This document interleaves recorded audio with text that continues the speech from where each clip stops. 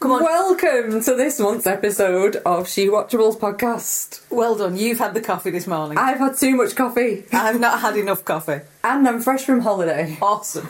Yes.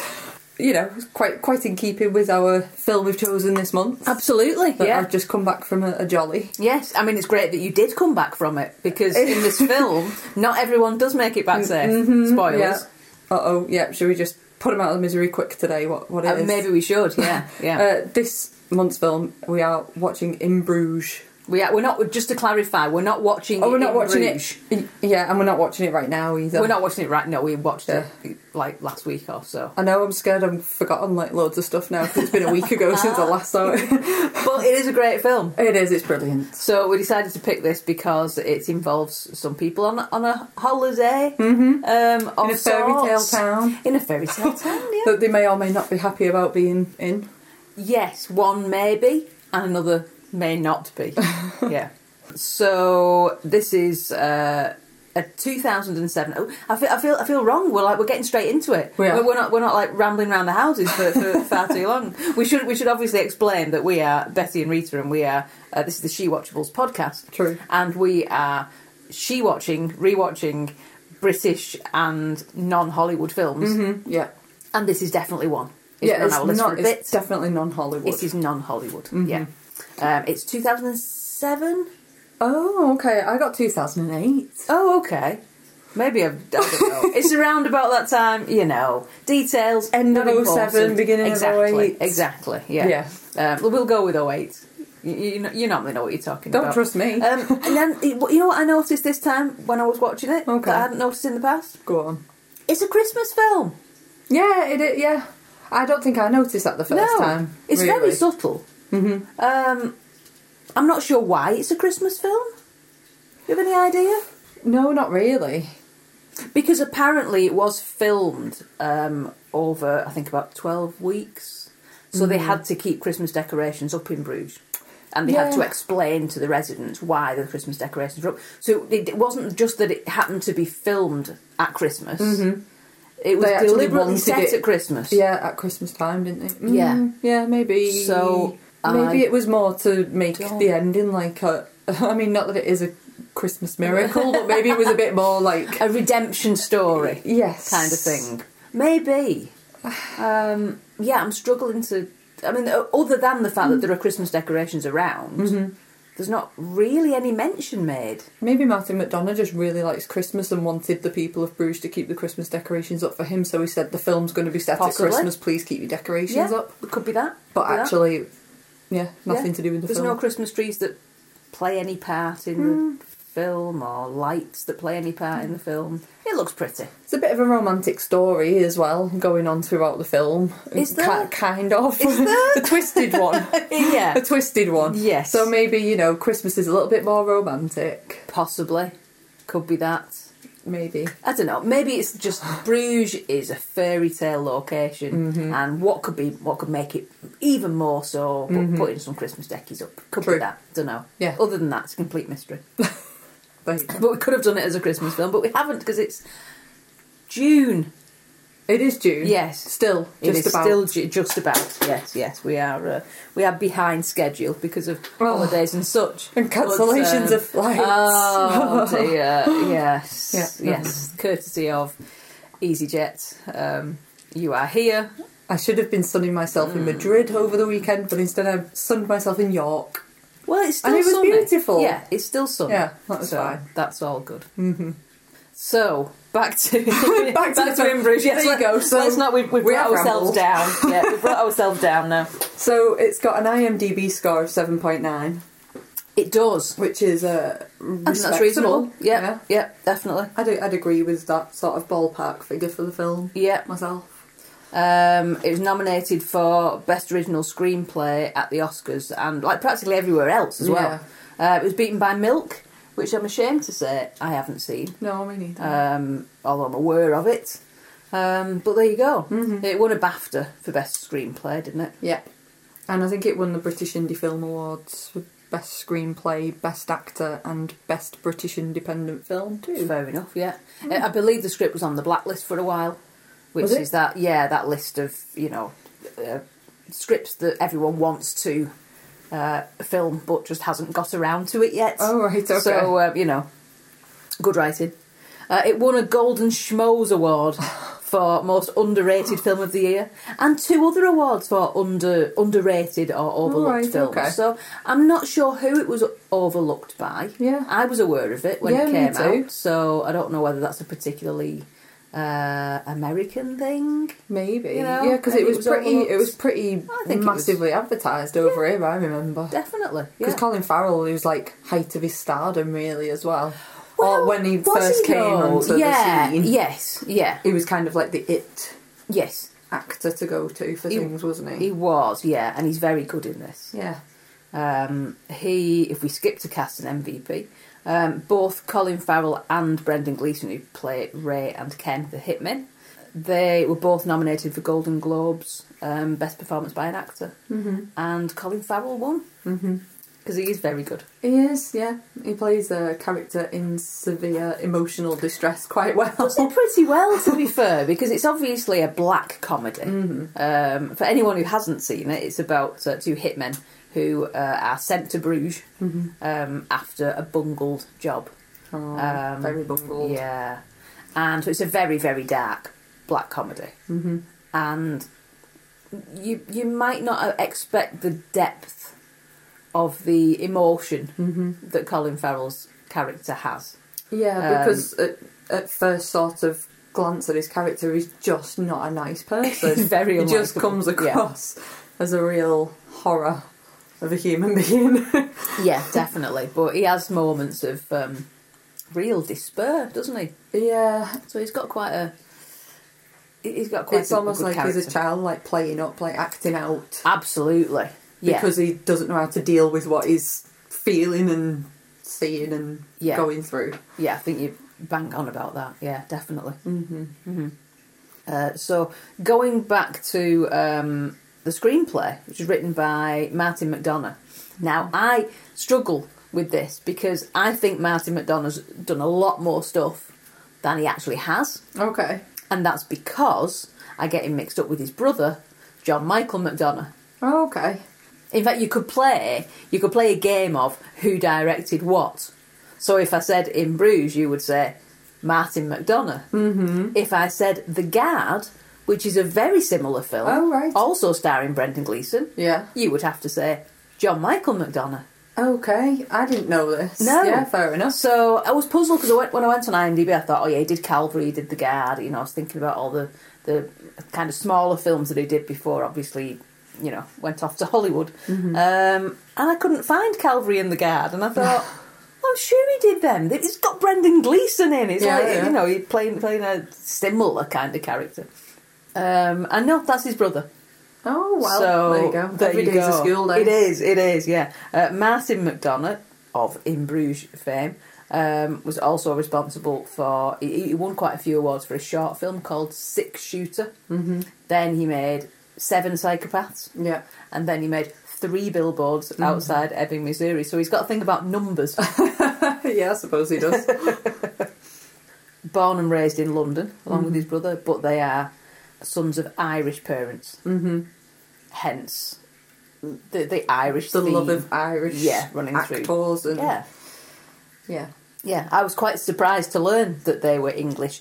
If you look on Wikipedia, it says he's Irish, but but he was born and raised in London. Yeah, he's technically, he's very London. He's of really. Irish descent. It was like Old Kent Road and Battersea where he was brought up. So it's about as London as you get, isn't it? Yeah, but obviously surrounded by Irish families. So he's got an ear for the dialogue. They originally weren't supposed to be Irish. Right, okay. That wasn't the plan, but then they cast these 2 guys and, And that just worked quite well for them. Swearing's always funnier in Irish. True. So, yeah. So there you go. So, Martin McDonagh, he's won a lot of accolades for being a playwright as well, hasn't he? He has, yeah. So, has his brother sort of... I mean, you've obviously done the research on that. A tiny amount. Is he a playwright too? Or I don't think so. I don't think so.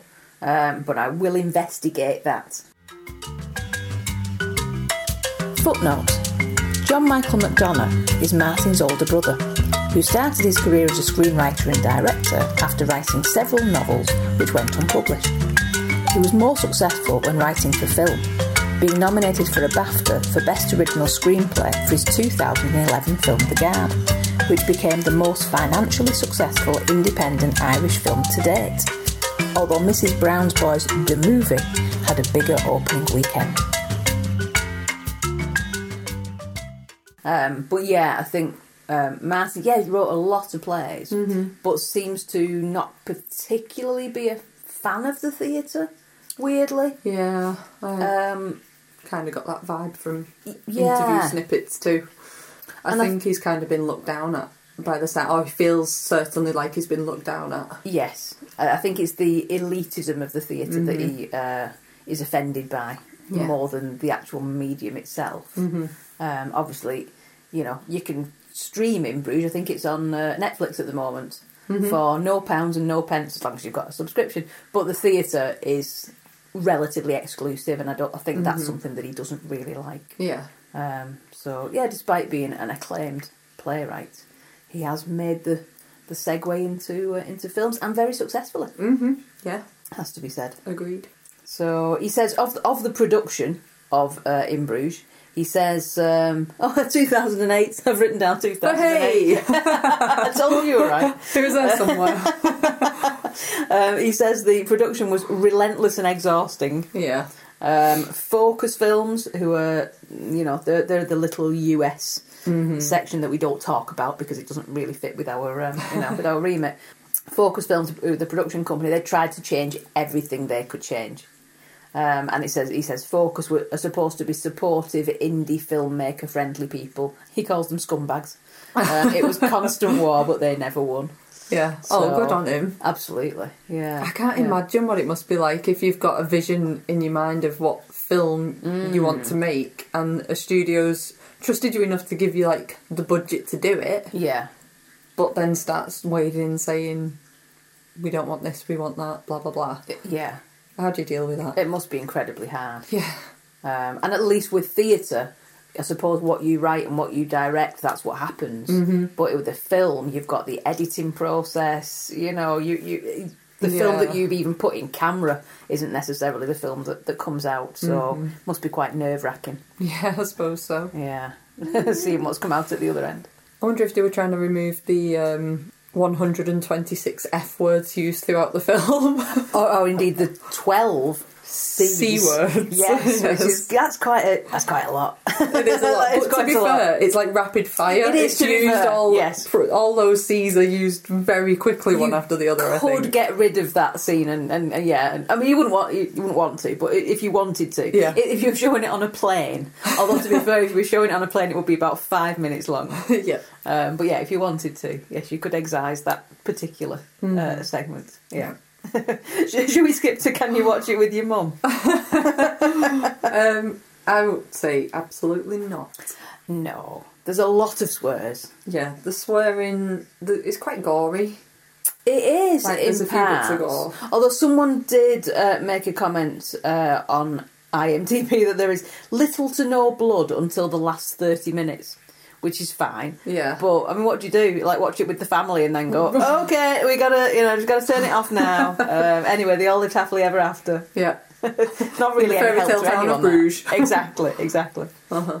No, I don't see my mum liking it. I don't see her getting past the first 5 minutes. I mean, even without all the swearing, I'm not sure my mum would, like, really get the joke and the sense of humour. Yeah. And things as well.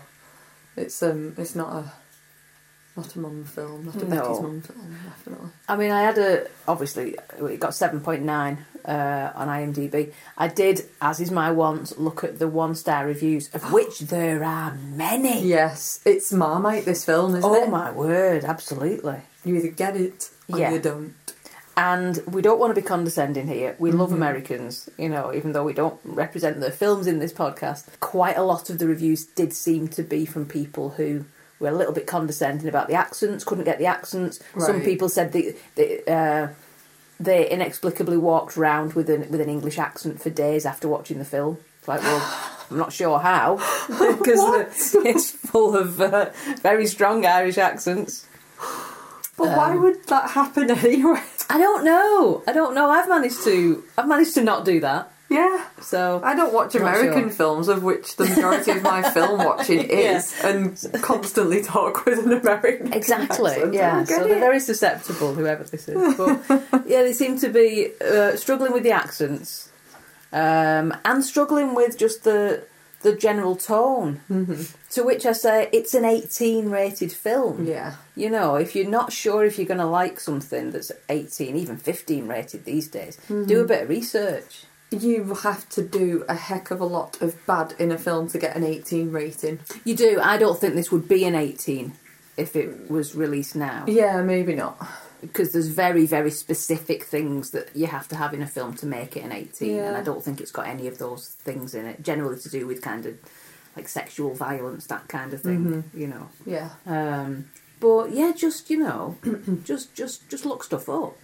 There's films that are out at the moment that I kind of want to see, but then I've done a bit of research and thought I maybe won't. Yeah. Have you seen the trailer for Men? No, I don't think I have. I feel like I've seen it every time I went to the cinema.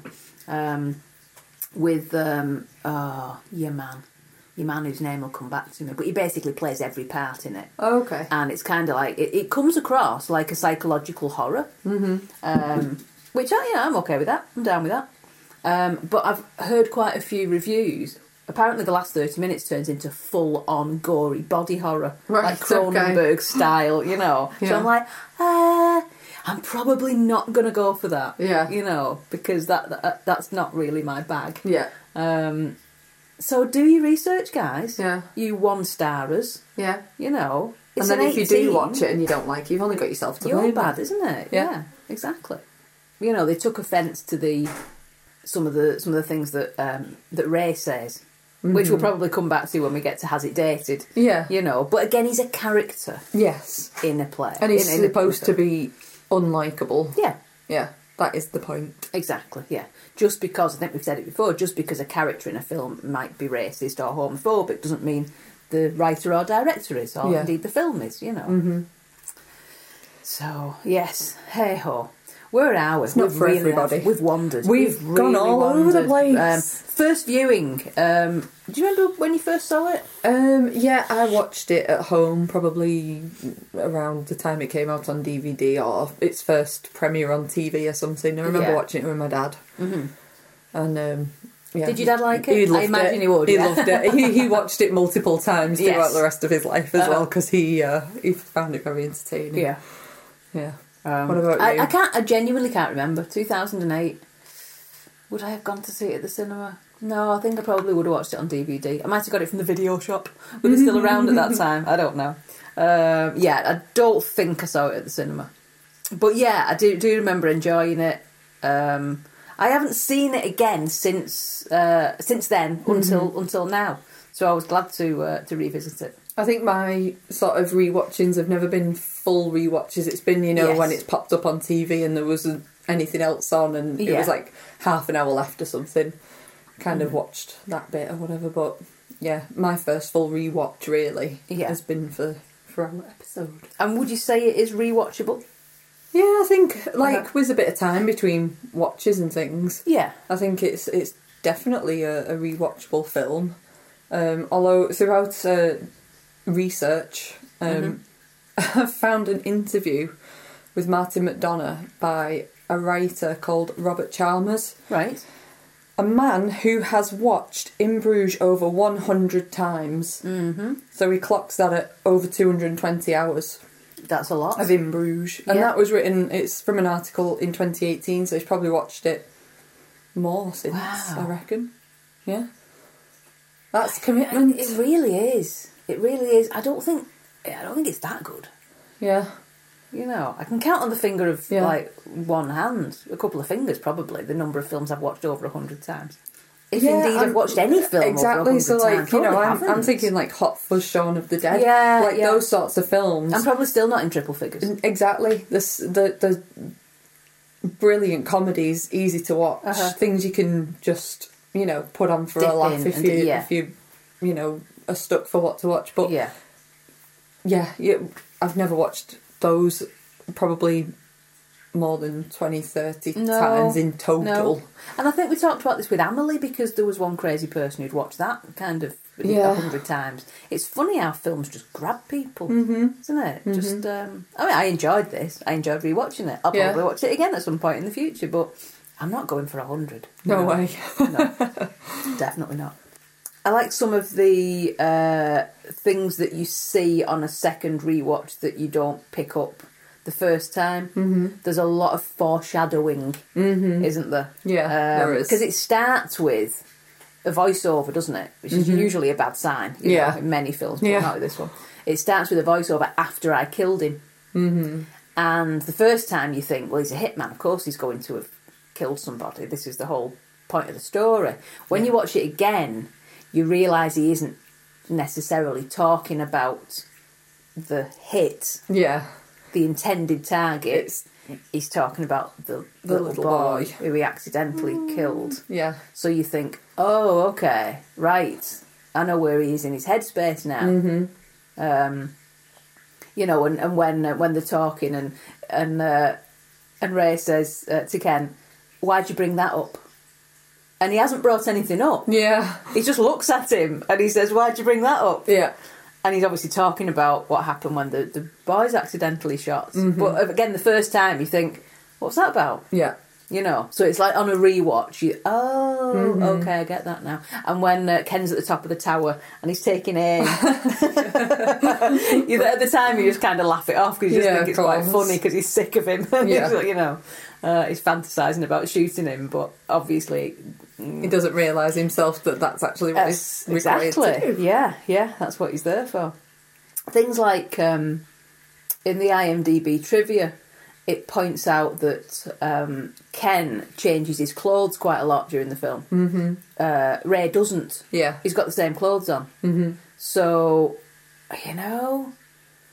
did Ken know deep down that Ray wouldn't need too many clothes? Yeah. That he doesn't need too many changes of clothes because he isn't gonna. Because he's the one that brings up we might be on a job. Yeah. Maybe that's what he's thinking. Yeah, maybe. They've only got one room booked at the hotel. Yeah, that's the other hint, isn't it? And yeah. Only afterwards you go... Exactly, yeah. So that's what I like about rewatching films like this, where things are revealed as the film goes along. You watch it again and you've got a deeper appreciation. A different angle from for watching it. For the screenplay. Yeah. We've established it is almost certainly non-Hollywood. We've got Focus Pictures. Yeah. They are an American production company, but the other two, Blueprint and Film 4, based in the UK. Yeah. And it was filmed on location in Bruges. I think Martin McDonagh just wanted to go back to Bruges for a holiday. I think so. Do you think these memories are his, actually, of the Swan? And when Harry's talking about what a wonderful time he had as a boy. Maybe. Yeah. Well, actually, the interview that I was mentioning before by Robert Chalmers, I was having a read through it because I was trying to find out, does Martin McDonagh hate Bruges? Does he love Bruges? It turns out he actually really likes Bruges. Loves it. Maybe. Yeah. So he apparently. His own words, he was supposed to be meeting a girl there for like a sort of holiday date. Right. So he went to Bruges a day or two before they were supposed to meet because he wanted to go sightseeing and see all these wonderful things that he could show this girl. That was very romantic. That is nice. And he said he really, really enjoyed it and it was just so beautiful. But while he was there, he was looking at the town and thinking, this is so beautiful, so many shots that he could get and things. Anyway, he got stood up. Oh no! He got stood up in Bruges. Oh, so he both loves up and hates Bruges. Yeah, so he was a little bit heartbroken in Bruges. But then he said also at that point he started to feel a little bit bored by Bruges too. Right. Because it's not very big. No. And kind of, the scenery's nice, but Once it you've sounded seen like it. there wasn't lots to do there. Yeah. So he also sort of understood the being bored side in Bruges. Right. So he thought that's where his idea came from then. Oh, that's interesting. It was just like, what if there's a person who's here in Bruges, it's such a beautiful town, but they don't want to be here, but for whatever reason they can't leave. Yeah. And that was how he that's came up with the interesting. idea. Yeah. Yeah. And just setting such a dark tale in such a beautiful place as well. Juxtaposition is interesting. I as well, really isn't it? thought that he would have actually hated Hated Bruges it. for some reason. Well, And I do wonder, maybe he does a little bit. how did he pitch it to the town? Because obviously you've got to get licenses to go and film in places. How do you pitch a film called In Bruges? Well, everyone knows where it is. Everyone's heard of Bruges. Yeah. Everyone knows where it is now, even if they didn't before. Yeah. And, Brendan Gleeson's character does a very good job of promoting it. Yeah. He loves it. And Harry clearly loves it too. Yes, Harry does love it. Who will come on to later. Did you find a degree of Richard Curtis? I found a super duper duper short one. You probably got the same one as me. Yeah, probably. Super duper short one. It's a bit of a cheat, really. That's what I thought. But and it was only after I'd put the time and effort into my super duper long one that I suddenly went, "Oh, you fool! There's a super duper duper short one." There is, yes. Shall I give you my long? Shall I give you the long one and you can give us your short one and then I'll see. Okay. So the long one was Colin Farrell was in Seven Psychopaths with Sam Rockwell. Love you. Love Sam Rockwell. Sam Rockwell starred in Charlie's Angels with Cameron Diaz. Although he wishes he didn't. Oh, I'm sure. I love that film. I'm being unfair, I haven't seen it. Oh, it's brilliant. The first one in particular. Okay. Partly because of Sam Rockwell. Yeah. It's brilliant. Cameron Diaz starred in your favourite film, The Holiday. Oh, I love with Jude Law. Jude Law was in Sherlock Holmes 2009 with Rachel McAdams, who starred in About Time, which was written by Richard Curtis. Ta-da! But you could actually just circumvent that entire narrative. Because I'm so sorry. Because Brendan Gleeson's son, Donald Gleeson, was also in About Time. There you go. That's the one. That was the first one. And then I thought, no, do you know what? Come on now. I need to put a bit more effort in. So it's not quite as long as yours, but Ray Fiennes, or to give him his proper title, Ralph Nathaniel Twistleton Wickham Fiennes. Woof. What's easy for me to say. Was seen recently as Orlando Oxford in The King's Man. Right, yeah. With Rhys Ifans. Okay. And Rhys Ifans played Spike in Notting Hill. Oh, that's written and directed by Richard Curtis. So nice. yeah, a little bit more effort. Not quite as much as you, but there you go. That's good. So we spoke about Colin Farrell and Brendan Gleeson. We've got a few other people in the cast. The other main characters, but you've got Clemence Posey, who plays Chloe. Is it a Moe movie? Do we go into, is it a Moe movie? It's really not a Moe movie. No, it's not. Which is it's unfortunate because you've got two female characters who are really quite strong characters. Yeah. But they don't speak to each other. And Clemence Posey's character, and this is terrible because she's such a brilliant actress. She could be replaced with a sexy lamp, really. Yeah. Does she drive the story along? I suppose she gets Ray out of the way so that Ken can have his conversation on the phone with Harry. Yeah. But he could quite easily just be out. That could have just been anything, though. Couldn't he? Yeah. Yeah. She's strong in as much as she's got her own business. Oh yeah, she's very entrepreneurial and independent. She's entrepreneurial. Yes, she is. She's an independent lady. Yeah. And she chooses not to rob Ray. She does. Yeah. Because that's usually their gambit. Yes. Is that her and her friend, she lures someone back to their apartment and then they rob him. Yeah. So she obviously likes Ray. To the point where she goes, I don't want to rob this man. Yes, exactly. I want to go on a date with him. We're conflicted about her character. Yeah. Marie's awesome, though. She is feisty gal. She is, yes. Yeah. The receptionist. Yes. In inverted commas. Yeah. Yes. The B&B owner. Yeah. Mm-hmm. Yeah. Co-owner. Yes. Co-owner. Yes. Okay. Yeah, I do particularly like that. And she gets rid of. I mean, someone was saying in the reviews, in the poor IMDb reviews, you know, it's completely far fetched. You know, this pregnant woman tells this hitman to get out of her hotel. I'm paraphrasing, but I just think, well, fair play. Yeah, it's her hotel. Yeah. And she's very, you know, she stands up to him. Yeah, absolutely. Fair play. I don't see. I mean, it might be foolish. But I don't think it's particularly far-fetched. She's shown her mettle earlier on in the film. She'll stand up for herself, won't she? Yeah, absolutely. You know, when Harry calls her a receptionist and she makes sure that everyone knows that is not the case. You know.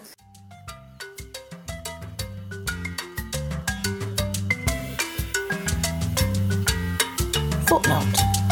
It was remiss of us not to mention the versatile actor who plays Marie. Thekla Ruijten is Dutch, but speaks 5 languages, and redubbed Angelina Jolie and Renée Zellweger's roles in Dutch versions of the How to Train Your Dragon films. She performed at the 2021 Eurovision Song Contest, played an assassin alongside George Clooney in The American, and appeared in the Jennifer Lawrence assassin film Red Sparrow. She was most recently seen in the Netflix show Warrior Nun. She really isn't to be trifled with.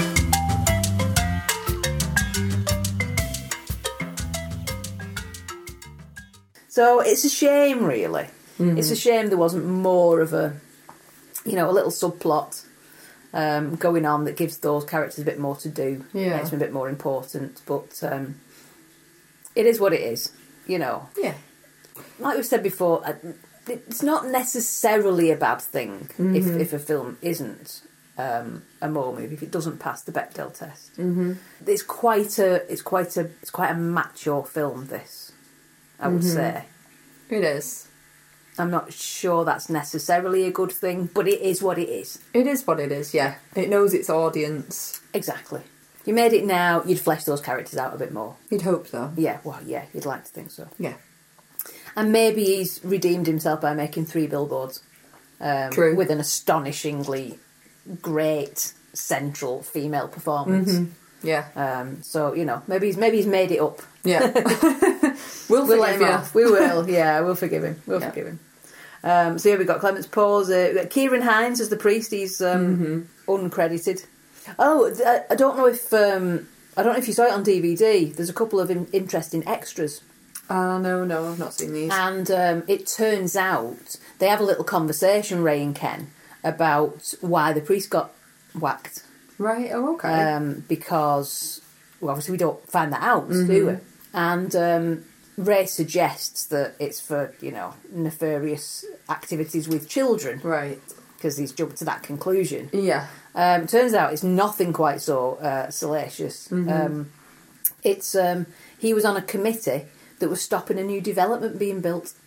It was purely mercenary. No way. So, there you go. It's a bit brutal. A little bit, yeah. Wow. A little bit. Oh, but dear. Obviously, Harry had friends who wanted that development to be made and getting rid of everybody that was in the way.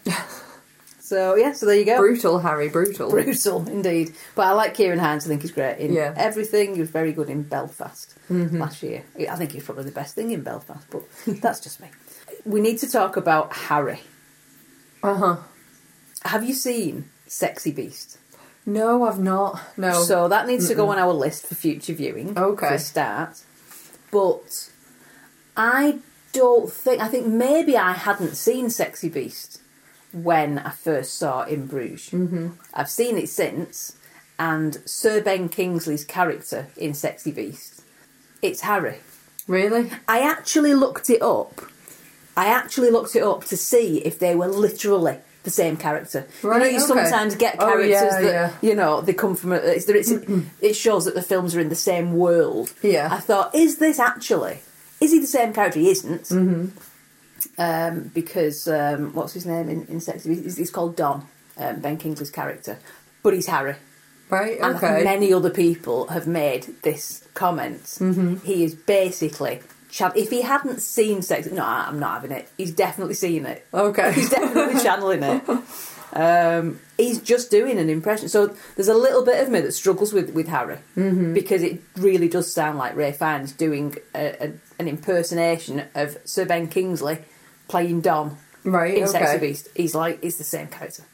Fair enough. So I'll have to... I love Sir Ben Kingsley. I'm going to have to watch this Oh, again. you will be terrified by Sir... Yeah. Oh no, is he going to put me off? Absolutely. Ooh. No, he won't put you off, because he's a very, very, very good actor. Oh, but he is terrifying in Sexy Beast.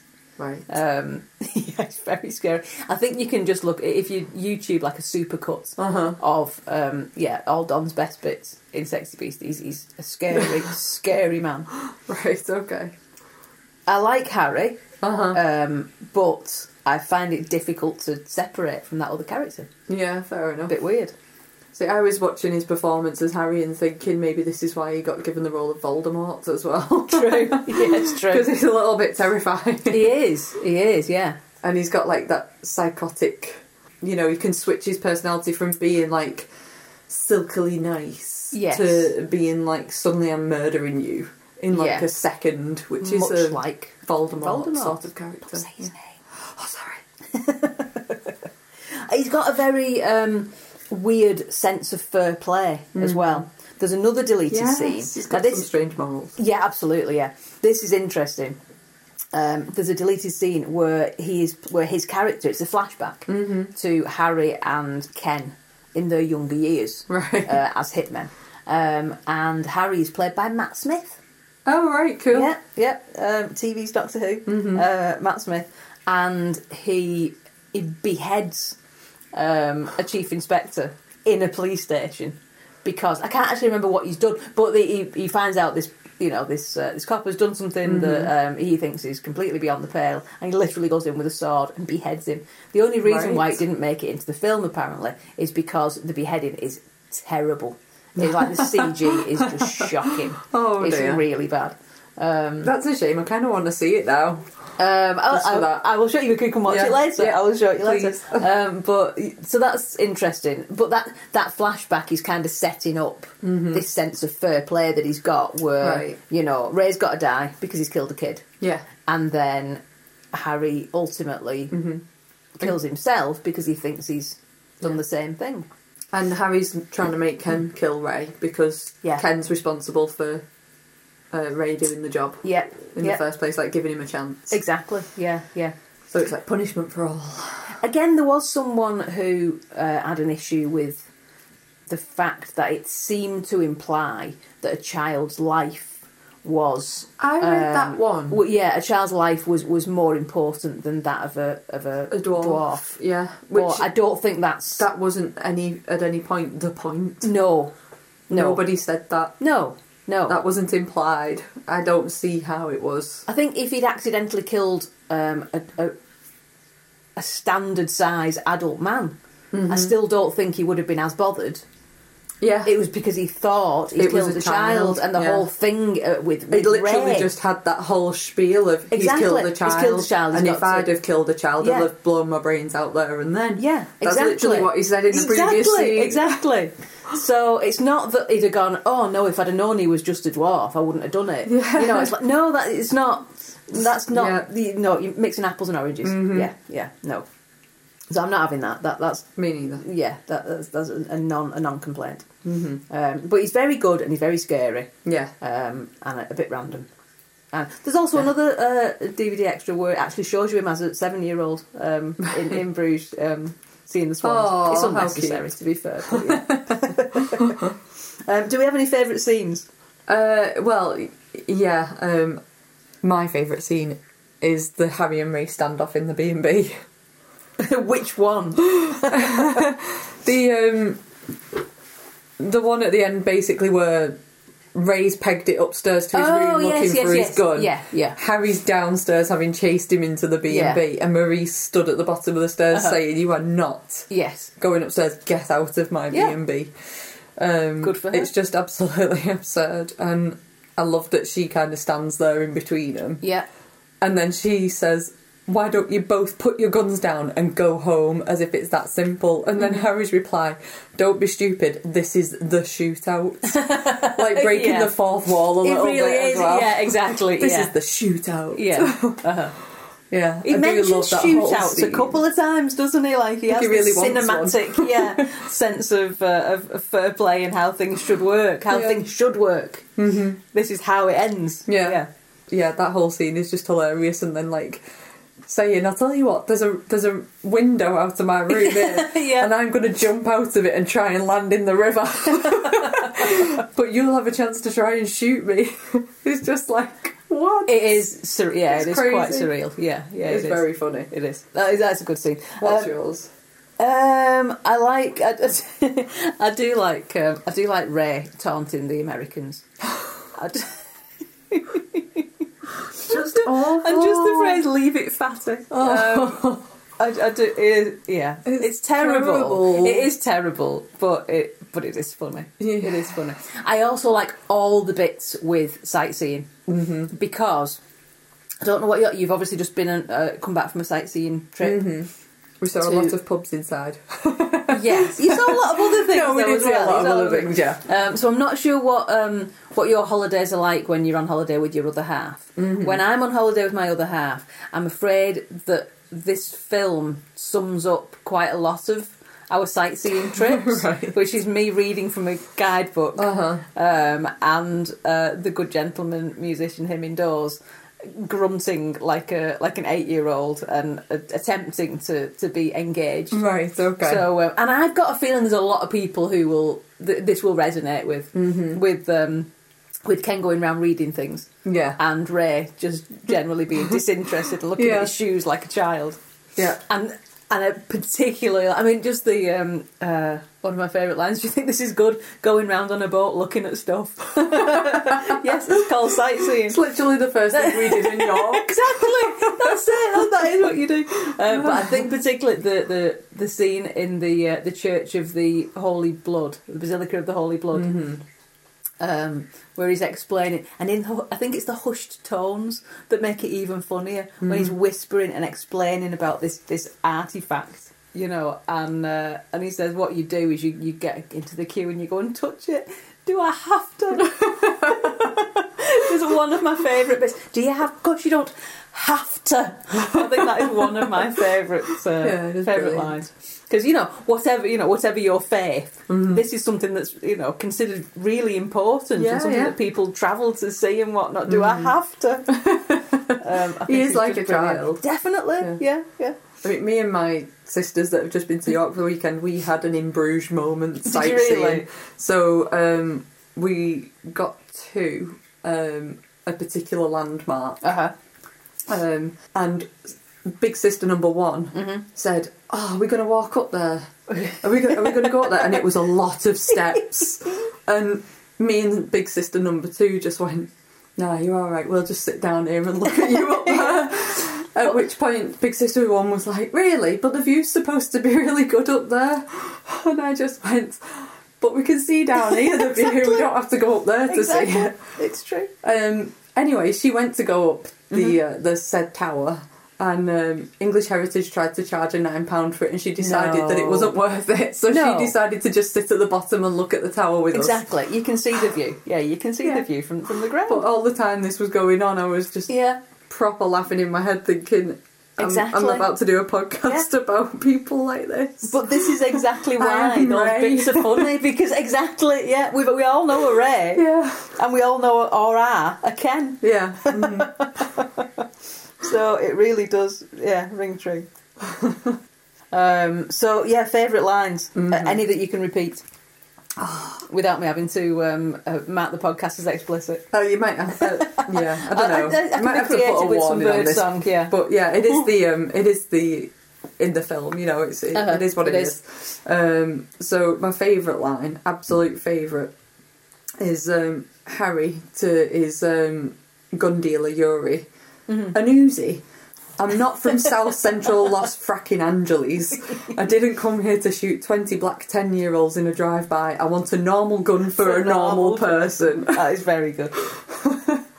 Apparently, the Golden Schmoes Award does have an award for best line in a film, and I looked at some of them over the years, and they are pretty damn good, to be fair. Okay.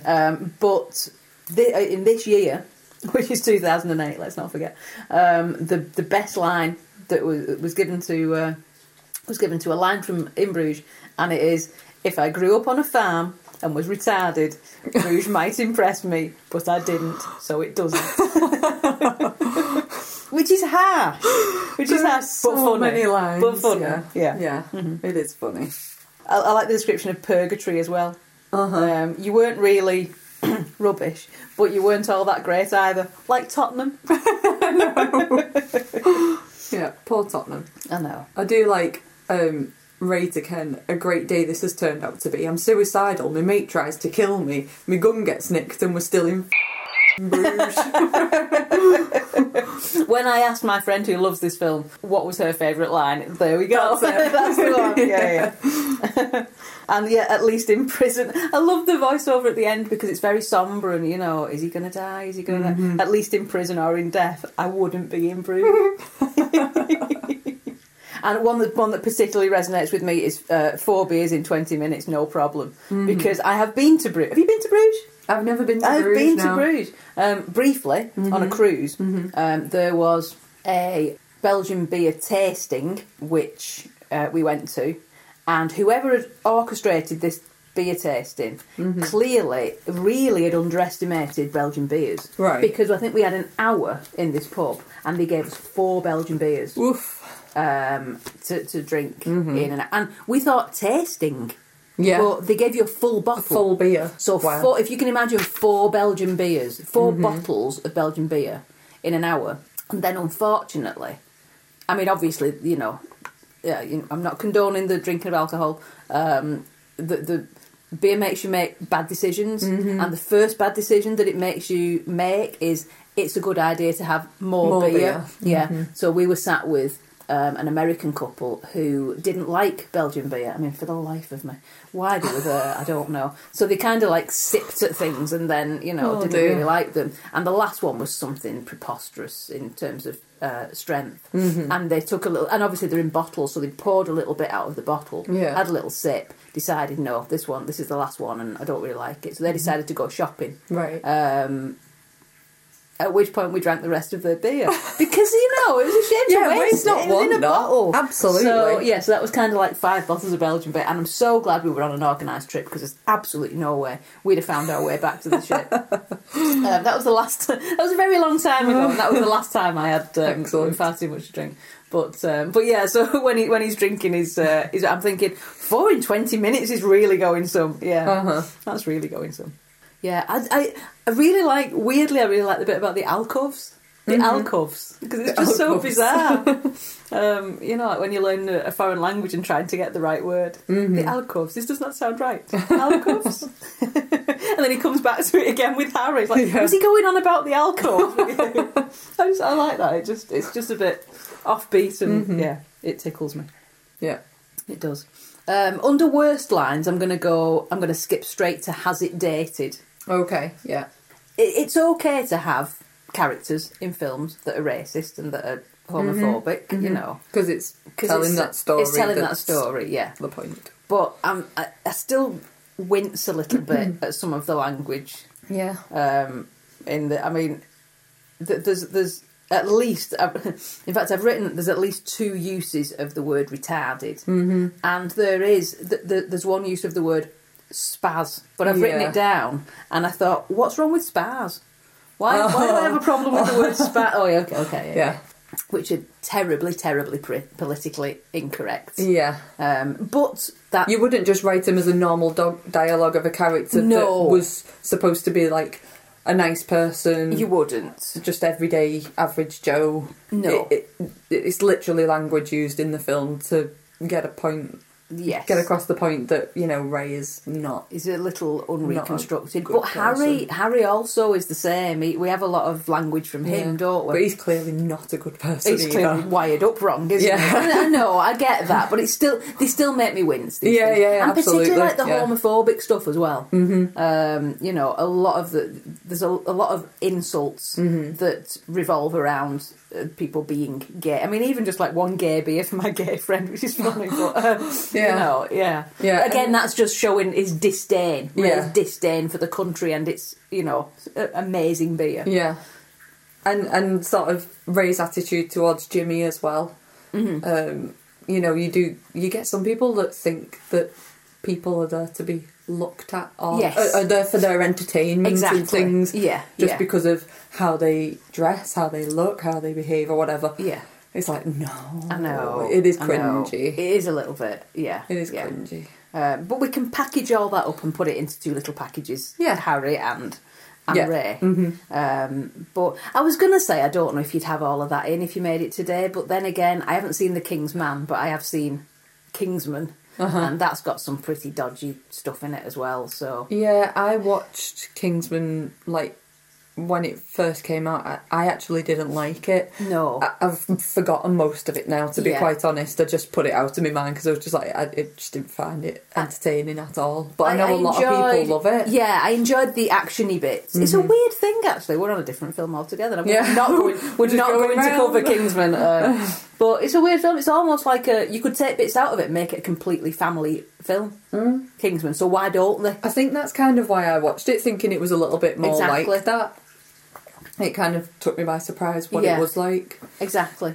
So I struggle a bit with films that are like that have got all this stuff in, because I think there's no need. Yeah. You know, and if all your films have got a character in like this, which pretty much they have. Yeah. Because in Three Billboards, we've got Sam Rockwell playing an astonishing character. You know, but he's pretty despicable, isn't he? He's got some pretty despicable opinions. Yeah. If they crop up in all your films, you start to think, what's going on here? Yeah. You know, it's kind of Quentin Tarantino-esque, isn't it? I guess so. It's kind of like a trope that they use throughout their films, isn't it? I guess so, yeah. And I don't necessarily think that it represents, like, the director's personality or, like, their sensibilities per se, but you kind of wonder, like, how dark is their sense of humour just on a normal day. Yeah. You know, it's one thing making a film and pouring it all into and that putting one. it all into that one thing, but when, like you said, when that's, like, running through all of your films, you do kind of go, And the thing that I worry about is we can watch this and wince and think, oh, you can't say that. But what I worry about is people who don't think like we do, thinking that these are actually legitimate ways to speak to people and legitimate opinions to have. Yeah. And that it's like the Roy Chubby Brown thing, isn't it? Where, I don't mean it. Yeah, but people who come to see you think you do. Yeah. And they do think that, and you shouldn't really,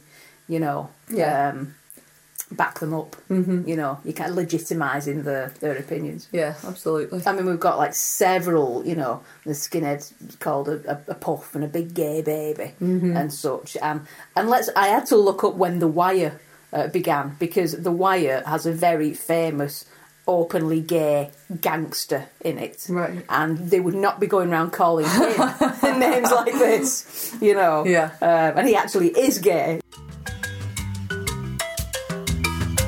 Footnotes. The late Michael K. Williams played the Robin Hood-style bandit Omar Little in The Wire from 2002 to 2008.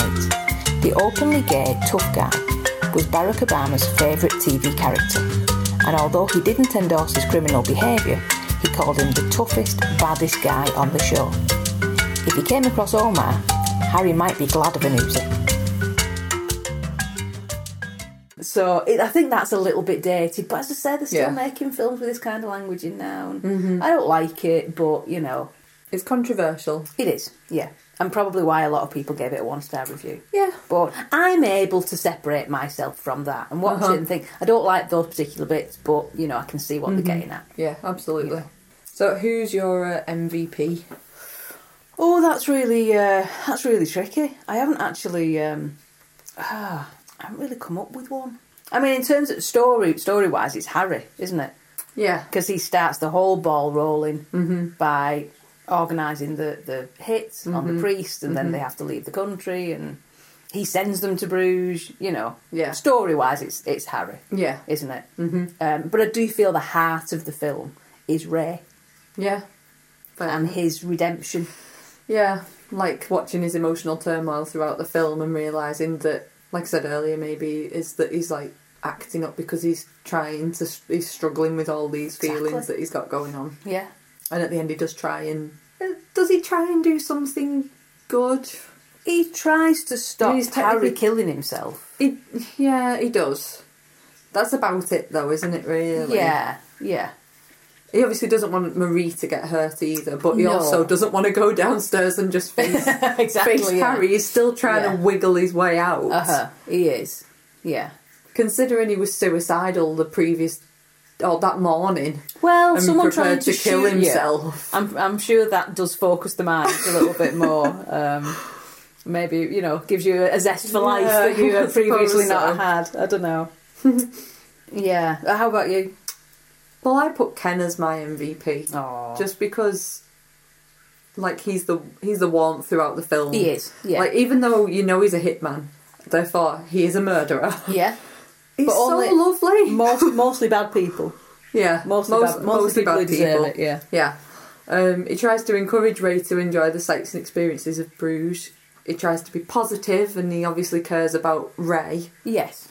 He's trying to be a father figure to him, really. he kind of is, isn't he almost is in the sightseeing Yeah. scenes, like he's dragging around a small child, trying to get them involved in the sights. Yeah, he's a real softie, but then he stands up to Harry, literally faces death, to try and save Ray. He does, yeah. By standing up to Harry. Yeah. And actually, the words that he speaks to Harry change Harry's mind about killing him. They do, yeah. For not killing Ray. Yeah. I can't shoot you now. And then obviously when everything suddenly gets turned on its head and they're all back to like trying to kill each other. Yeah. He sacrifices himself to try and save Ray again. He does. Literally sacrifices himself. And thoughtfully tries not to kill anyone else on the way, yeah. By, clearing the way for himself. Yeah. Yeah. You make a good argument, yeah. I'm going for Ken. Oh. Yeah, thanks. yeah. I do like the fact that earlier in the film, when he's trying to pay to get into the tower and they won't accept his coins because he's like 1 cent short. Yeah. He ends up having to break into his €50 notes. Yeah. And then later on in the film, it's really handy that he's actually got those coins in his pocket. Yeah, yeah. It's great. Yeah, yeah. No, that's true. Have you got any fast forward moments? I mean, I could fast forward the bit where poor Ken's lying on the church square having just turfed himself out of the tower. I don't like that bit. It makes me a bit like, ooh, it's a bit grim. Well, also it takes us straight to, is it far-fetched? You are not surviving that fall. No, you wouldn't think not you even would. For a moment. No. Not even just to say your last words. No. He purposefully drops himself off the tower feet first, doesn't he? So I'm thinking that it's his intention to try and save his vital organ bits so that he can ouch. Yeah. Say to someone, I mean, does it? I can't remember. He doesn't know that Ray's down there, does he? Oh, he does. He does. That's the whole point. He does. Silly, because he's trying to tell him. The lad's just told Harry and him that he's down there. So I think he is doing it. He does that jump in that particular way, not head first, foot first. That he knows he's going to completely shatter the bottom of his body and potentially die a slow, agonising death. But he at least has a chance to warn Ray of what's happening. It's a big gamble, though. I think I'm not sure. It is a gamble. Yeah, I'm not sure it's about. I'm not convinced. The other far-fetched bit is when Ray jumps out of the window onto the boat, and no one says, "Who are you?" Yeah, the boat driver just carries on. The fact that he hits the boat anyway, the fact that he manages that landing, and then it's a bit of a taken to who's driving the boat thing, isn't it? It's like, who is this person that doesn't even flinch? That someone's just jumped into their boat. Also, when he's been shot by Harry and he's pushing his way through all those people and all those extras in the film and stuff, they don't really seem very fazed by the fact that there's a guy basically like dying of gun wounds in front of them. They're a bit non-reactive. Yeah, I think the whole last part, the last act of the film is a little bit drawn out. Yeah. And a little bit far-fetched. Yeah. But Harry wants his shootout. He does, he gets it, He gets his shootout. Kind of. Yeah. A bit one-sided though. A little bit. A little bit. Other film references. Okay. So I wrote down Sexy Beast just purely because of Harry's character. Nick Rogue's Don't Look Now which they say that they're doing an homage to that with the scenes with the dwarfs. Right. She says that the film that they're making, it's an homage yeah. to Don't Look Now, which I watched fairly recently and was really, really disappointed with. You know, when you watch something that everyone considers a classic and you just like don't get it at all. So yeah, fair enough. Hey ho, but I won't I wouldn't spend my time on that. I wouldn't. We've got Touch of Evil on the TV in the B&B, the black and white film that he's watching in the B&B, which always makes me think of Punch Drunk Love, but that's a whole nother film reference. But I mean, someone pointed out, I don't know if this is an intentional thing, but that scene in Touch of Evil's it's a really long one shot, and then after that's been on the TV, there's then a really long shot. So I don't know whether that's intentional or not, but I definitely think that Ken's death scene is referenced in The Untouchables. Yeah, because you just see the trail of blood, don't you, as he's crawling his way up. Which is really sad. Yeah. And it's sad in The Untouchables as well. I know. The other thing I thought, some of the music, there's a little hint of Godfather.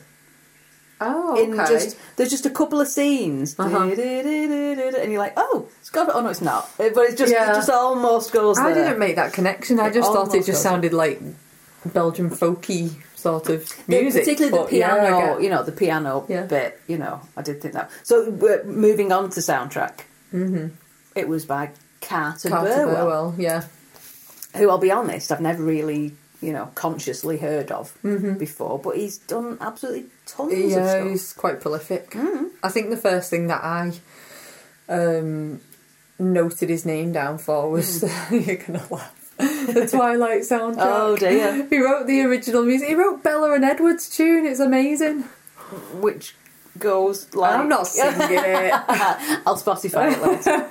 But it's very beautiful music. Okay. And actually his original scores for like the Twilight films, they're really good. Like I've enjoyed listening to them like standalone before, and then I have seen his name pop up on other films when I've been watching it. Yeah. And gone, oh yeah, you can hear that's Carter Burwell. Oh, so yeah, he did the original score for this. It's real, like, purred back. I think he's said before that most films have got too much music in, which he's probably not wrong, to be fair. It's not music heavy, this, is it? It's literally just like a little embellishment for like the scenery that you're looking at and things. It's not like an integral part of what's going on. No, it's not, but it does, set the scene. It's very relaxing. There's an extra on the DVD which is literally a cruise, a locked off perspective cruise around Bruges with little factoids about Bruges with the music behind. And I'm not going to lie, I didn't watch it all because I fell asleep because I found the music so relaxing. This is the problem. I kind of woke up again like, watching these things at the end of a long day in work or something. Definitely. But yeah, he did. I'm a massive Coen Brothers fan, and I didn't realise he scored all the Coen films, apart from Inside Llewyn Davis, which has got a completely different soundtrack anyway. So yeah, there you go. He's done a lot of stuff. A lot of stuff. And then there was like songs in there by the Dubliners, Chrissie Hynde, Regina Spektor. Yeah. Which, actually, I didn't give them too much thought when they were on in the film. I didn't sort of go... No. Oh. But, like the Chrissie Hynde one, 2,000 Miles, it's literally mentions Christmas time in the song. It does. So how did... Yeah. It is a Christmas song, isn't it? It is a Christmas song. So, I don't know when it was out. When was it out? Did it actually come out at Christmas? What, the film? April. It was an Easter bonkers, sort of release, I wonder if it was ever slated to be released at Christmas. I don't know. It's a bit random, isn't it? It is. There's been some real dark Christmas films that have come out, so there's no reason why they couldn't have released it at Christmas. Yeah. Yeah, that's a very good point. It's a puzzle. It's a puzzle. Footnote.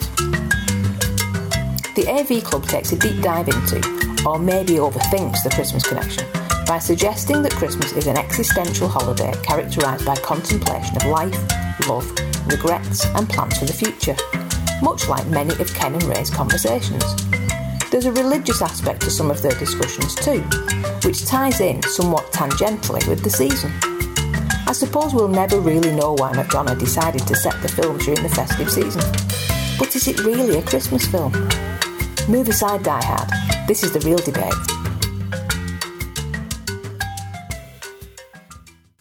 Does it start? Could it start a franchise? Do we need a prequel or sequel? I mean, you said that there's like sort of backstory scenes Yeah. on the extras. I don't think I need to see a whole film with them, although, you know, but Matt Smith does do a good Harry, you know. I could see more of that. Yeah. But I don't think, unless there's an actual story there, Yeah. you know, we don't need to see, you know. Basically, I don't think there's a backstory with Ken and Harry other than Ken's good at his job, Yeah. horrid though his job is, Yeah. and Harry is insane. Yeah. You know, and I don't think anything happened can't really in the build past anything on no, that. exactly, yeah. Yeah. And then as for like sequels, I mean, what do you reckon happens to Ray Well, when we leave him? I don't think it was filmed, but there was a scene written which suggested that Ray does not die. Mm-hmm. So I think we're in layer cake territory. Yeah. Where you just think, well, there's no way he's getting up from that. Yeah. But actually, He might do. he did. He did. I guess. Exactly. Yeah. So no, I don't think Ray dies. I think I think he learns to love Bruges. I don't need to see a film. I'd like to see a DVD extra, maybe, you know, but I don't need to see another film about how him and Chloe settle down. I think he in goes Bruges. working at the B&B for Marie. Do you think? Maybe. Yeah. Maybe. Has he Maybe got any not. transferable skills? Has he got Well, any he was skills at wondering all? that, wasn't he, earlier in the film? Yeah, He was true. thinking, what on earth Yeah. else do I do? Exactly. Yeah. But yeah, I don't really need a prequel or a sequel. No. Interestingly, though, later on this year, Martin McDonagh got to be careful, has got another film coming out which reunites Brendan Gleeson and Colin Farrell. Oh, excellent. Yay. Okay. So I'm looking forward to Ooh. that. That's called The Banshees of Inisherin. And Barry Keoghan is in it as well. Right, okay, Who's obviously the new Joker. Oh, yeah, he is, isn't Yeah, he? Yeah, he is. Now this, I wasn't sure again if it was in the same universe as in Bruges, you know, because sometimes when they use the same, you know, actors and whatnot, but anyway, it isn't. Well, it can't be anyway, unless it was a prequel. Yeah. But it's based on one of his plays that was never actually performed. Right. So he did a trilogy. It was supposed to be a trilogy of plays. The first two of which were quite well acclaimed. The last one just didn't work. He didn't like it. It didn't get off the ground. It never happened. And that it was called The Banshees of Inisherin. So, Interesting. you know, industry thoughts are that this is what this film is based on. Right, This okay. kind of failed play. So we'll see. We'll see. I'm intrigued. So filming is wrapped. Yeah. And it's supposedly out later on this year, so that'll be interesting. So it's not a sequel, Yeah. but maybe a spiritual sequel. Yeah. You know, whether they'll be playing, and they are playing friends. One of whom decides they don't want to be friends anymore. Oh. Uh-oh. So, yeah, yes, I would imagine with violent consequences, violence and name calling. I would imagine, but there you go. So that'll be good. So under That's any hilarious. other business, I asked you to imagine. I asked you to put yourself in Harry's shoes, I suppose, and decide where you would send me if I was a particularly rubbish hitman. Right. And needed to go off and spend a couple of days somewhere before I was summarily whacked. Right, okay. And I have done the same thing. Okay. I have come up with somewhere that I would send you. You know. Cool. I hope this never arises. I hope- you know. I'm I hope the situation sure doesn't it come up. won't. I'm sure it won't. But you know, you got to be prepared. Yeah. Um, Well, I know how much you love a good cruise. I do like a cruise. Yeah, I do. So I I figured I would send you on a cruise around Norway, okay. maybe, Yeah, because it's yeah. beautiful and you might get, you know, some northern lights Yeah. and some whales and things. Yeah. And then, you know, when the time comes, you could just overboard. You know, if Oh, okay. I you have know, to do it myself. What? Or Someone, you sending or someone with someone, me? or yeah. Right. Okay. I'm not sure I'd like to fall into the whatever sea that is. That'd be really cold and nasty. I mean, I wouldn't like to go in any way. No, true. any it wouldn't were, be. but... Yeah, it wouldn't be my death of choice. But No. you know, that would have been another question we could have asked. what would be your death of choice? If you didn't like Norway, I put Alaska or somewhere like that. Yeah, somewhere cold, basically, on a ship. I know, yeah, I don't know thanks for that. Thanks for that. But I do like a cruise. I would like to do. Yeah, okay, I'll go along with that. Yeah, I'll be slightly worried now if ever anyone gifts me. Thankfully, no one is going to gift me a cruise, so I don't need to worry that. By the way, I've seen this really good cruise deal next year. Where do you fancy going? So where I actually wrote down, where I actually, and I do have a bit of an obsession with this place because I've never been there and I want to go see Portland, Oregon. Oh, okay. So should I ever need to, should this situation ever arise, Portland, I'm happy Oregon. with your idea, but I would actually like to go to Portland, Oregon. Why Portland, Oregon? I'm kind of a bit obsessed with it, even though I've never been there, because I think it's just the kind of real cool, cosmopolitan, bohemian place that I think I'd really like to go to. Cool. It just seems like that kind of place, and I do plan to go there one day. But if I was on limited time, circumstances. yeah, if I was on borrowed time, then I'd go straight That'd be there. it. Yeah, definitely. Fair enough. Yeah. So where I'm going to send you? Okay. I thought about this, and you've said you haven't been to Bruges, but I'm not sending you to Bruges. Oh, okay. But I'm not sending you a million miles away from Bruges either. I'm going to send you to Brussels. Right, okay. Okay. Yeah. Because same deal with the beer. Yeah, I like it. As Bruges, yeah. Chocolate, Happy days. chocolate everywhere. Also, there's a very, very good musical instrument museum. Oh, that's in exciting. Brussels, which I think you would genuinely be interested in. Right, okay. Yeah, so you could go there. Nice bit of beer. That sounds like a nice way to spend my last few days. Yeah. So there are no swans, I don't think. But fair enough. Yeah. I think you like it. Yeah, lovely. I think you like it. Well, the place that I put as my preference. Okay. A little bit different. I'm not close, am I? No. Little bit wild. Okay. Vegas, baby. Vegas, baby. I would of want course. a hangover weekend before I came to a sticky end. Okay. Vegas. Yeah. And there's probably many, many different ways to die in Vegas. Sure there is. So I'm sure we can make that happen. Yeah. The Grand Canyon's not far away. Definitely, yeah. We can be creative. Yeah, definitely. Yeah. Oh well, I'd be happy with any of those holidays. Yeah, I'd rather they didn't end in death. Yeah, but, preferably not. Yeah, any of those holidays, I would be more than happy with. So thank you for being so thoughtful. Andrew, thank you. Yeah, you're very welcome. I think that's it. Do we have any other business to deal with? Or should we just sally forth on our cruise and hope that we make it back alive? I think we should just leave it there, I think we should, yes. Yeah. Happy holidays, everyone. Oh, yeah. We hope you all get the flights Good that you luck are with your flights. hoping for, and we hope you come back in one piece. Ready for next month. Don't know what's going to happen next month in July. But I feel like it should be more travel orientated still, since it's summer and... Oh, I've got an idea. Yeah. Several ideas, actually. Me too. Full of them. Yeah. Have a good time. Bye. Bon voyage.